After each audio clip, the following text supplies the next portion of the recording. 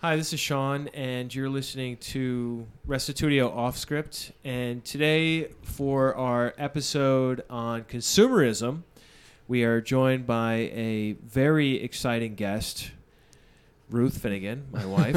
Woo! Would you like to say hi? Hi, everybody. I'm happy to be here. And also Dan Fitzsimmons and Rose Ryder. So we have a full complement of participants today, and what we're talking about is this notion that you have to keep buying, and that the thrill of buying something new, even when you don't need it, is what drives our economy. It's what drives our sense of success and the way we think about our value and how we feel happy or safe or compare ourselves to others. So consumerism is a powerful attitude. It not only fuels our economy, but ends up bombarding us with ads. And it's one of these forces that's scripting our value system. It's changing and nudging our sense of what's normal to be different than what it would be otherwise. And so I want to begin by mentioning this brief little clip from Seinfeld where Jerry Seinfeld is explaining how absolutely absurd advertisements are sometimes, where they will put, his example here is a ratchet set for sale, and they will put these beautiful, scantily clad women next to it, and how the consumer looks at the ratchet set, and he looks at the beautiful women, and then he looks at the ratchet set, and he says, I see the beautiful women. I want the beautiful women. Maybe if I buy the ratchet set, right, the beautiful women will like me. And, of course, that's absolutely absurd, but it works over and over again. Beautiful women sell stuff across the land. And that's to be fair, so do beautiful men. And so do beautiful men. Thank you. And that's just part of this consumerism. So let's talk about some benefits of consumerism before we look at its many detriments. You guys have any thoughts? Consumerism, it could be argued, has led to an increase in the quality of life. I mean, you think about a dishwasher. It's a lot easier to operate a dishwasher than it is to do a sink full of dishes, and it makes your life easier. And, you talk about heat and hot water, and, those are all sort of consumeristic things that didn't exist centuries and centuries ago. And as the quality of life gets better and this technology sort of gets out into the masses and people, more and more people adopt it and more different classes adopt it, it really raises the quality of life for people. I remember this story my dad told about the time he went to China, and I think it was in the 80s. And he was struck by how communism worked itself out in the outerwear of Chinese people. And he told me how everyone had the same coat. And how the government just assigned people a coat based on whatever size it was, and they all essentially looked the same. And how drab the society appeared to him as a Westerner. Consumerism is almost the exact opposite of that. It's not just that you should buy a shirt, but that you should buy a shirt that expresses who you are. Well, and you want to stand out. You want to be unique and cutting edge. You want to be an individual. Yeah. Right. I list that as a benefit of consumerism, where people are able to express and be part of a more colorful society because they're not all wearing the same shirt or the same coat.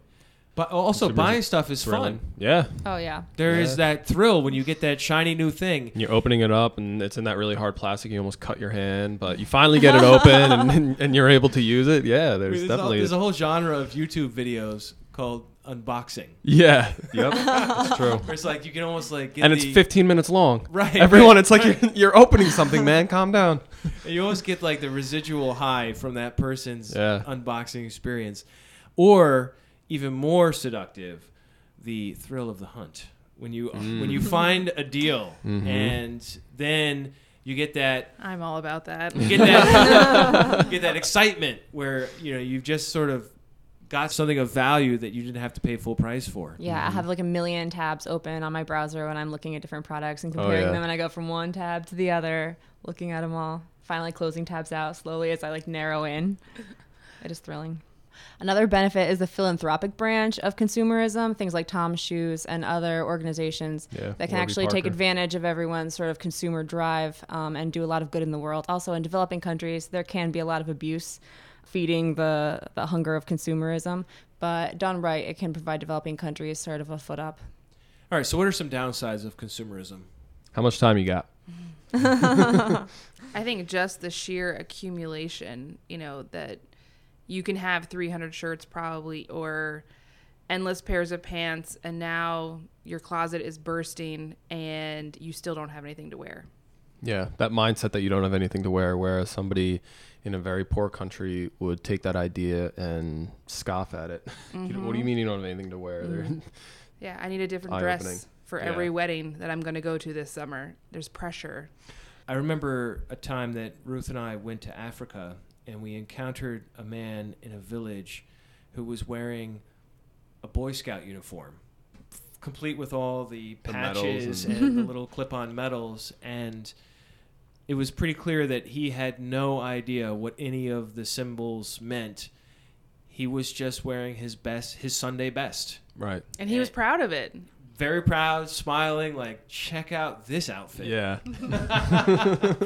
You remember that other guy we saw with one flip-flop? Mm-hmm. And can you imagine having only one flip-flop, and yet he wore it? And it's like, well, this one foot's going to be cushioned. There is definitely a mindset involved in this whole thing. One of the major detriments to consumerism is that there's this whole industry and science built around how to manipulate people into buying things that in many, if not most cases, they don't need. I'm talking about marketing and the way that if you look back historically at how marketing has grown, you have now all sorts of tricks that are employed by marketing firms, from putting the words new on a package. And there was a study done and it found that putting new on a package or on a product that wasn't even new increased sales by, X amount. Like that's a marketing study that exists out there. And there's just this sort of whole industry built around like figuring out new and better ways to exploit people's tendency to consume. That's what Facebook's business model is built on. As far as I know, they sell data on spending habits and browsing habits, and Google, I think that's a big part of their economic plan. There's something dehumanizing about that. You're not a person, you're put on earth to spend, and maximizing your spending ability and potential is that's a job that's out there. A lot of people have that job. You also look at how products are designed these days. They're designed to go bad or to expire. I come across this all the time. Products are designed so that you can't fix them. And I have a background in engineering, and so I like fixing things, and especially electronics. They make things so that they don't have screws a lot of times, because if they have screws, then you can unscrew them and take it apart and order something, some missing part, and fix it, or improvise some other part, or build your own from parts you might have elsewhere. And we have a disposable mindset and a whole strategy called planned obsolescence, where products are designed to fail, because if they don't fail, you won't buy another one after so many years. And if you don't buy another one, that company is eventually going to go out of business, because it has to continue to keep selling, and not only the same amount, it has to grow every year, or else it dies. There's a systemic issue here where every year you have to sell more than the year before. I mean, is that, how long can you keep that up? And going back to what you said about things that are designed to fail after a certain amount of time, in New York recently, Apple, the computer company, blocked a piece of legislation that would require them to disclose information on how to repair their products.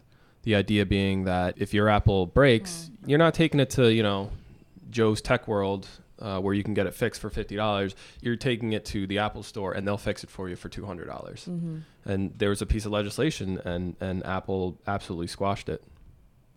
Wow. Speaking of Apple, it reminds me of the mania when a new product is released. And people line up, and darn well a bunch of those people don't have the money to buy whatever it is they are going to buy. And they're buying it on credit, and they're going to be in debt, and their old product, whether an iPad, iPhone, whatever, it probably works just fine still. And there's that excitement of having the newest phone or the newest whatever, the newest car that people chase after. The problem with it is it does deliver you a sense of excitement, a sense of superiority over others that are not yet with it as much as you are. But in the end, ultimately, that same very thing gets old, ceases to satisfy you, and ends up in the garbage, just like the last one. Right? So I think that's a real downside to consumerism, is it's filling the landfills. And it's promising something that it can't actually deliver, which is lasting satisfaction.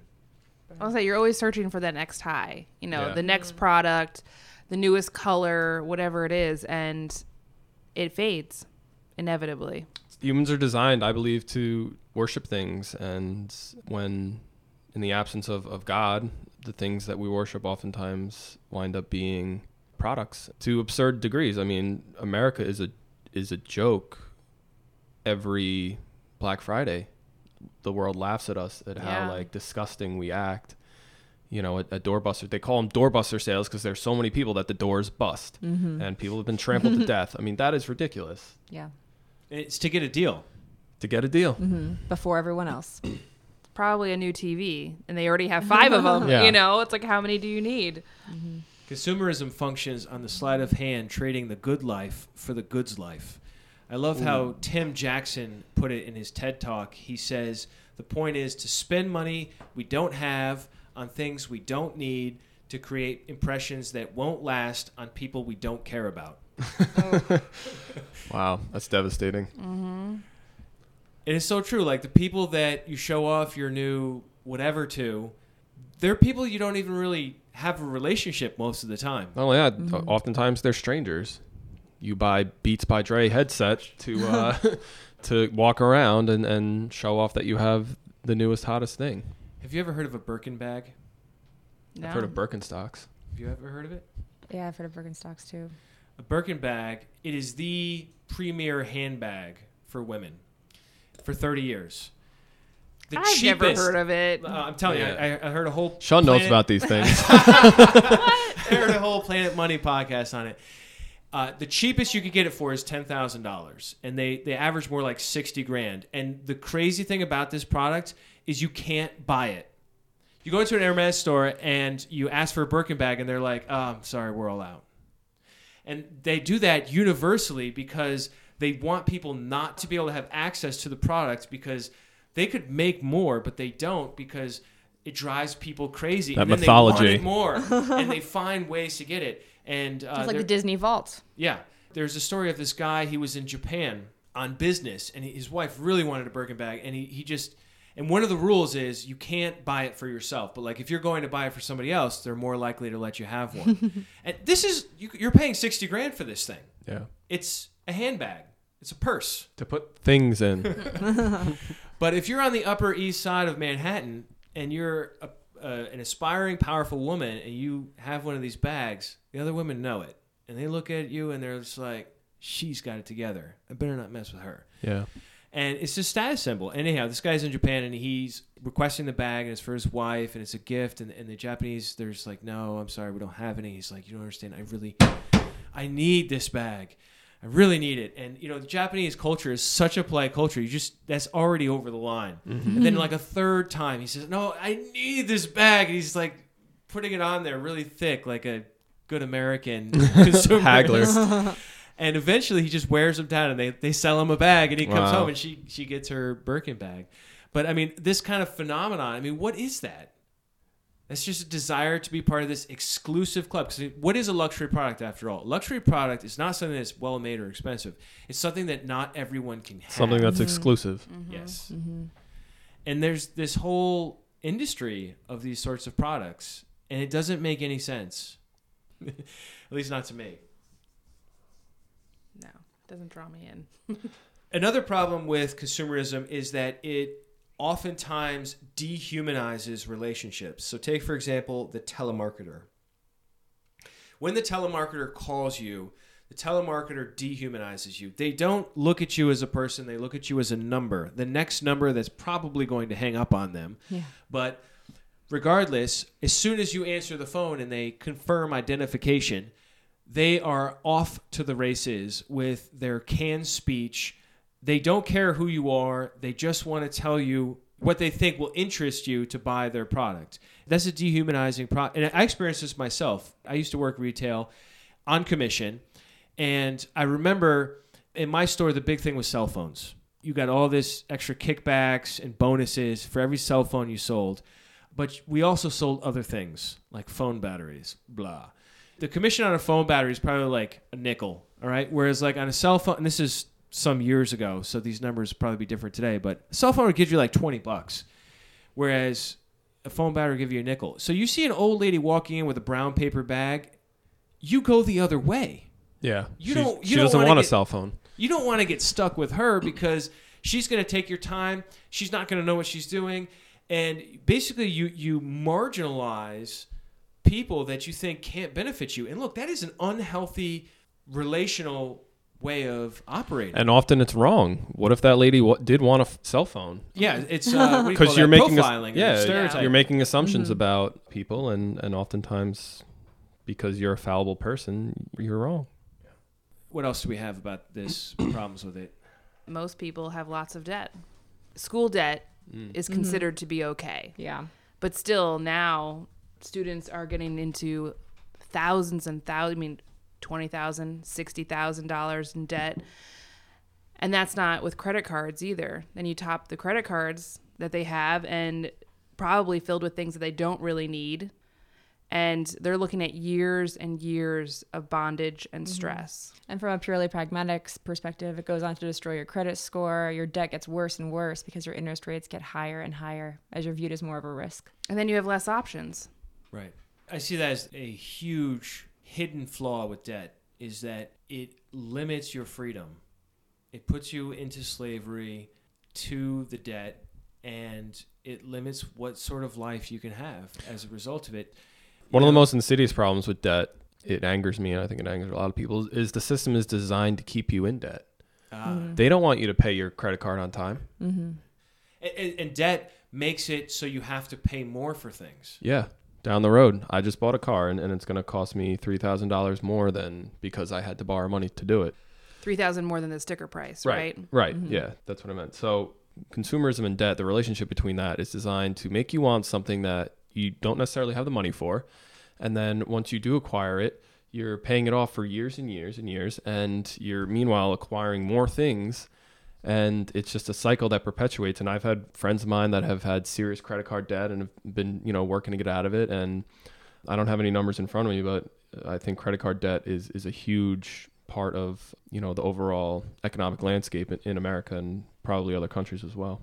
The total owed, according to the internet. the all-seeing eye of the internet. That's a source. The internet, according to internet. Okay, so the 2015 American Household Credit Card Debt Study found that the total owed by average U.S. household carrying a debt for credit cards is $15,762.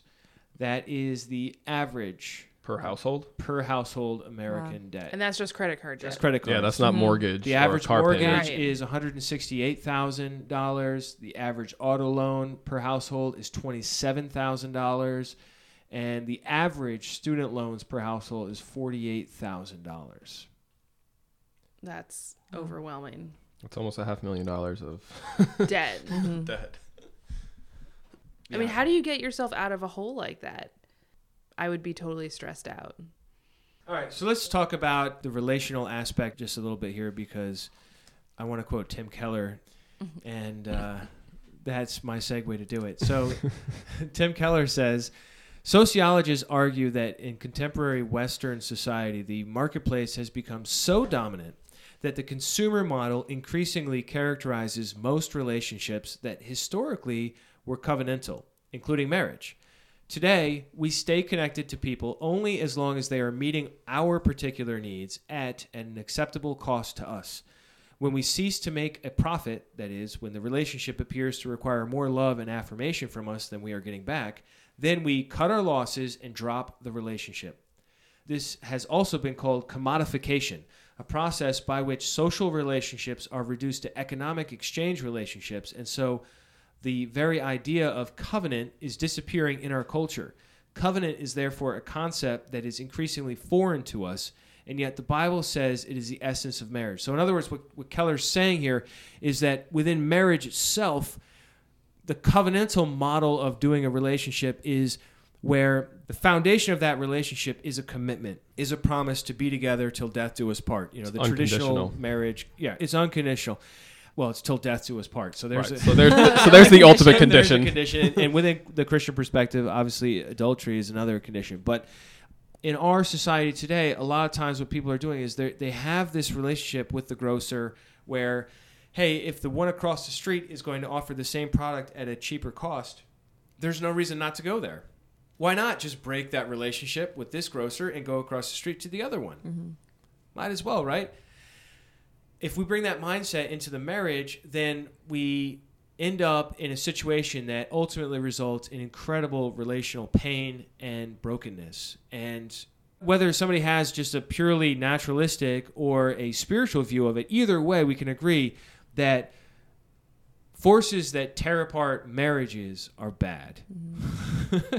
And that's exactly what consumerism can easily do. That mindset of consumerism when it infects the relationship. Mm-hmm. This idea of commodification also impacts other romantic relationships that are, kind of like before marriage.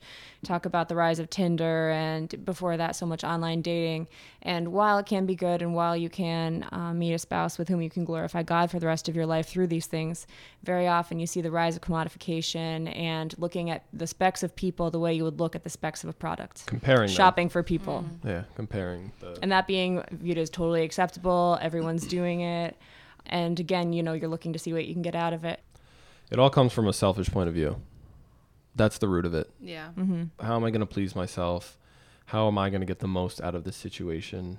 That's not what's best for even yourself. It doesn't even satisfy you. No. Mm-hmm. And it's not good for society. It's not good for relationships, especially marriage. Right. So let's talk about what the Bible has to say about consumerism. And the first thing that's on my mind is the 10 Commandments, because the 10th commandment is you shall not covet your neighbor's wife or your neighbor's stuff. Your neighbor's Mercedes. Your neighbor's Mercedes. God deals with this issue right from the start with his people and says, look, just don't covet. And covet is wanting something that somebody else has, regardless of if you need it or not. In 1 Timothy 6, Paul totally flips on its head the notion of great gain. Instead of the products of your life or the possessions of your life, he says, godliness with contentment is great gain. For we brought nothing into this world, and we cannot take anything out of the world. But if we have food and clothing, with these we will be content. It's interesting where he sets the bar, not the Mercedes in your yard, and not even a house. Not even a house, right. That's even 2 cloaks. Yep. That's very minimalistic there. And thinking about the essentials that you need for your body as well as God being your portion. It's a radical view. Products are nice. I'm not here to condemn people that buy things. I buy things. But it's gotten to such a level where it's a huge part of our lives. And it's got so little to do with what the Bible says about being a Christian and about loving people. Well, I think, too, it's like here we accumulate all this stuff. And then a whole nother mindset is protecting it. You're not going to take my stuff. You're not going to park too close to my car. You might bang it or ding it. And really our mindset as a Christian should be, if I have something that you need, I will give it to you without a second thought. We should be givers and lovers of people, and all of this stuff doesn't matter. Throughout times in my life, God really taught me that, you need to give. You're holding on really tightly to this thing, but it doesn't mean anything. You need to just give it away. And there's a lot of freedom in that. Yeah, I think the question is, do you own your possessions or do your possessions own you? Mm-hmm. Rose, on what you read there from the Apostle Paul, if we can somehow adjust our minds so that our standard is just food and clothing, we will be the most thankful people on the planet. Mm-hmm. Because we have so much of just that, you know? Because that's not even an issue in our society, right? At least not generally, at least not in this country. And gratitude is the antidote to greed. Mm-hmm.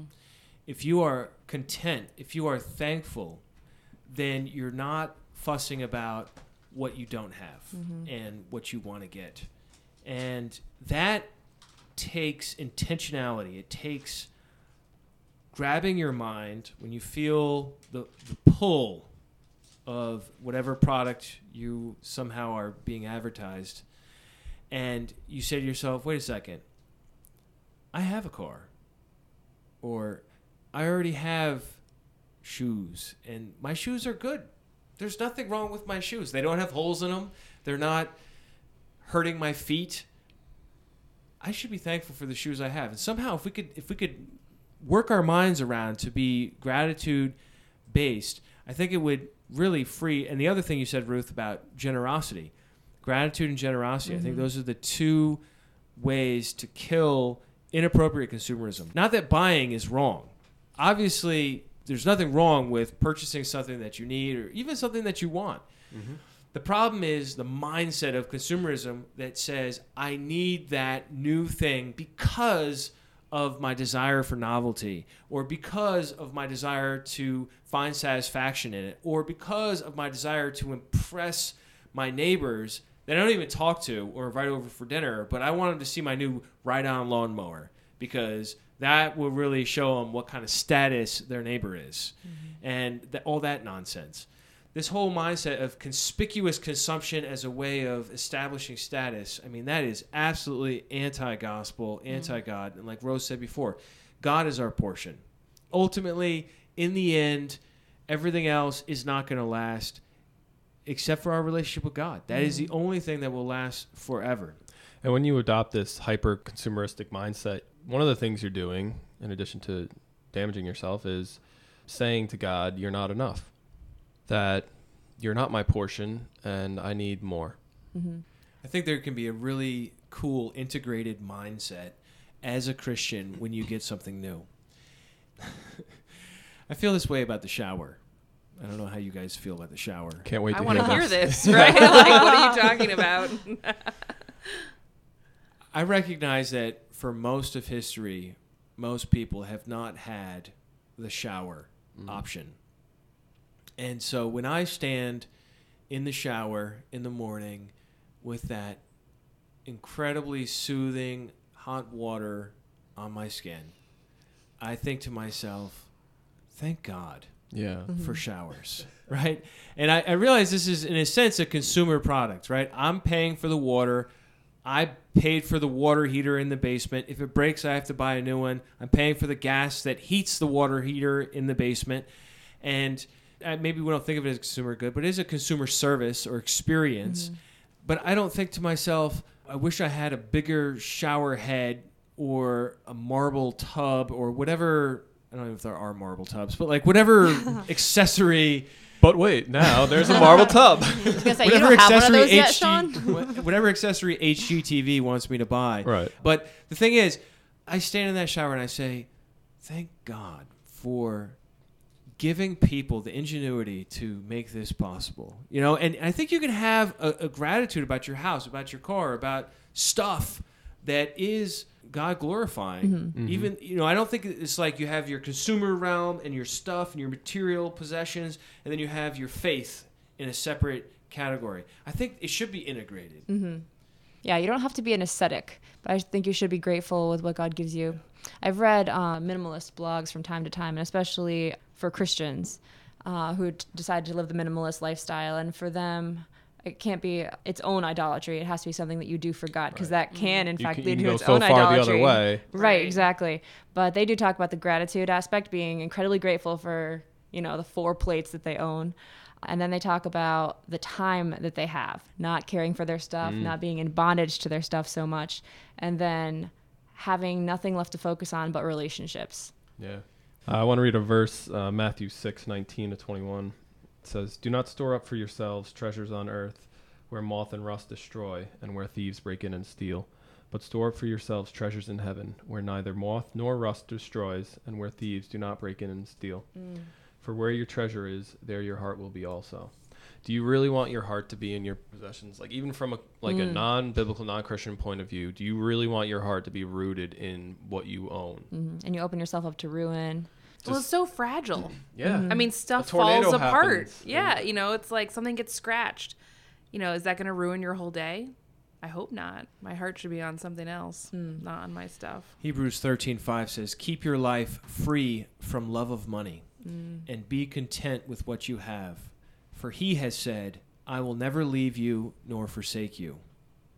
So we can confidently say, "The Lord is my helper. I will not fear. What can man do to me?" Isn't that just a tremendous mindset? Yeah, so bold. That if we can just somehow keep our lives free from the love of money. I mean, money has a place. You need to use money. There's a Christian mindset to handling money and generosity and being responsible and stewardship, right? But at the same time, we can't give in to the allure, the seductive allure of money, to love money for the sake of money and be stingy in the sense of worrying about the numbers in our bank account when there's somebody right in front of us in great need. I mean, that's the whole parable of the rich man and Lazarus, right? The rich man was sitting there in his nice mansion, feeding on the most scrumptious foods of the day, enjoying the delicious dainties of his delicate lifestyle. And there's Lazarus at the gate, covered in sores with dogs licking his wounds, who wished that he could just be filled with the crumbs that fell from the rich man's table. And Jesus uses this story to teach that these two people, although in their society they might have thought, oh, the rich man is blessed by God because look how much stuff he has, and the poor man must be cursed by God. The poor man's name is Lazarus, which means helped of God, right? And their fates end up reversing, and God blesses Lazarus, and the rich man ends up in torment. So what does that story teach us? It teaches us that, look, you can't buy into that consumeristic mindset that says getting more is somehow a good thing or blessed by God.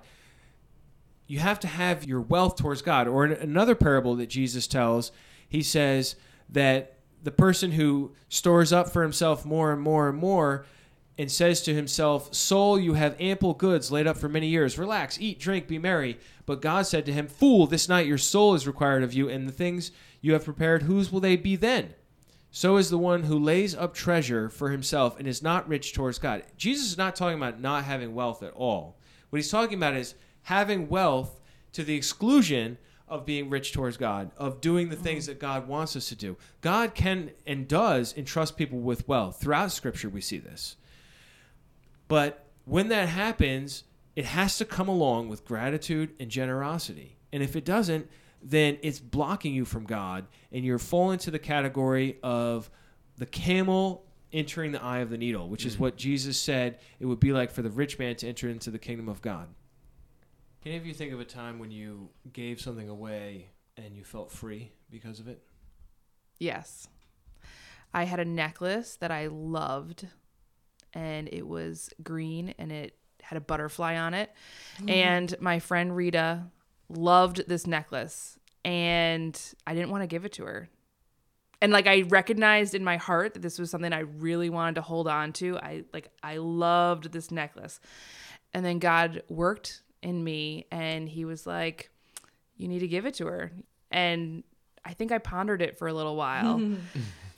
But then I did it, and I knew that I was doing it with a pure heart, and I knew it was something God wanted me to do, and I wanted to do what God wanted me to do.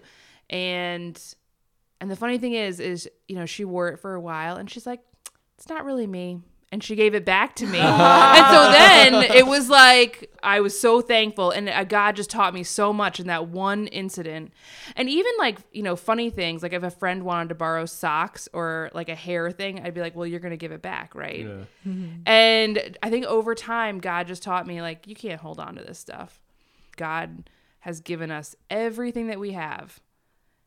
And we wouldn't have anything without him.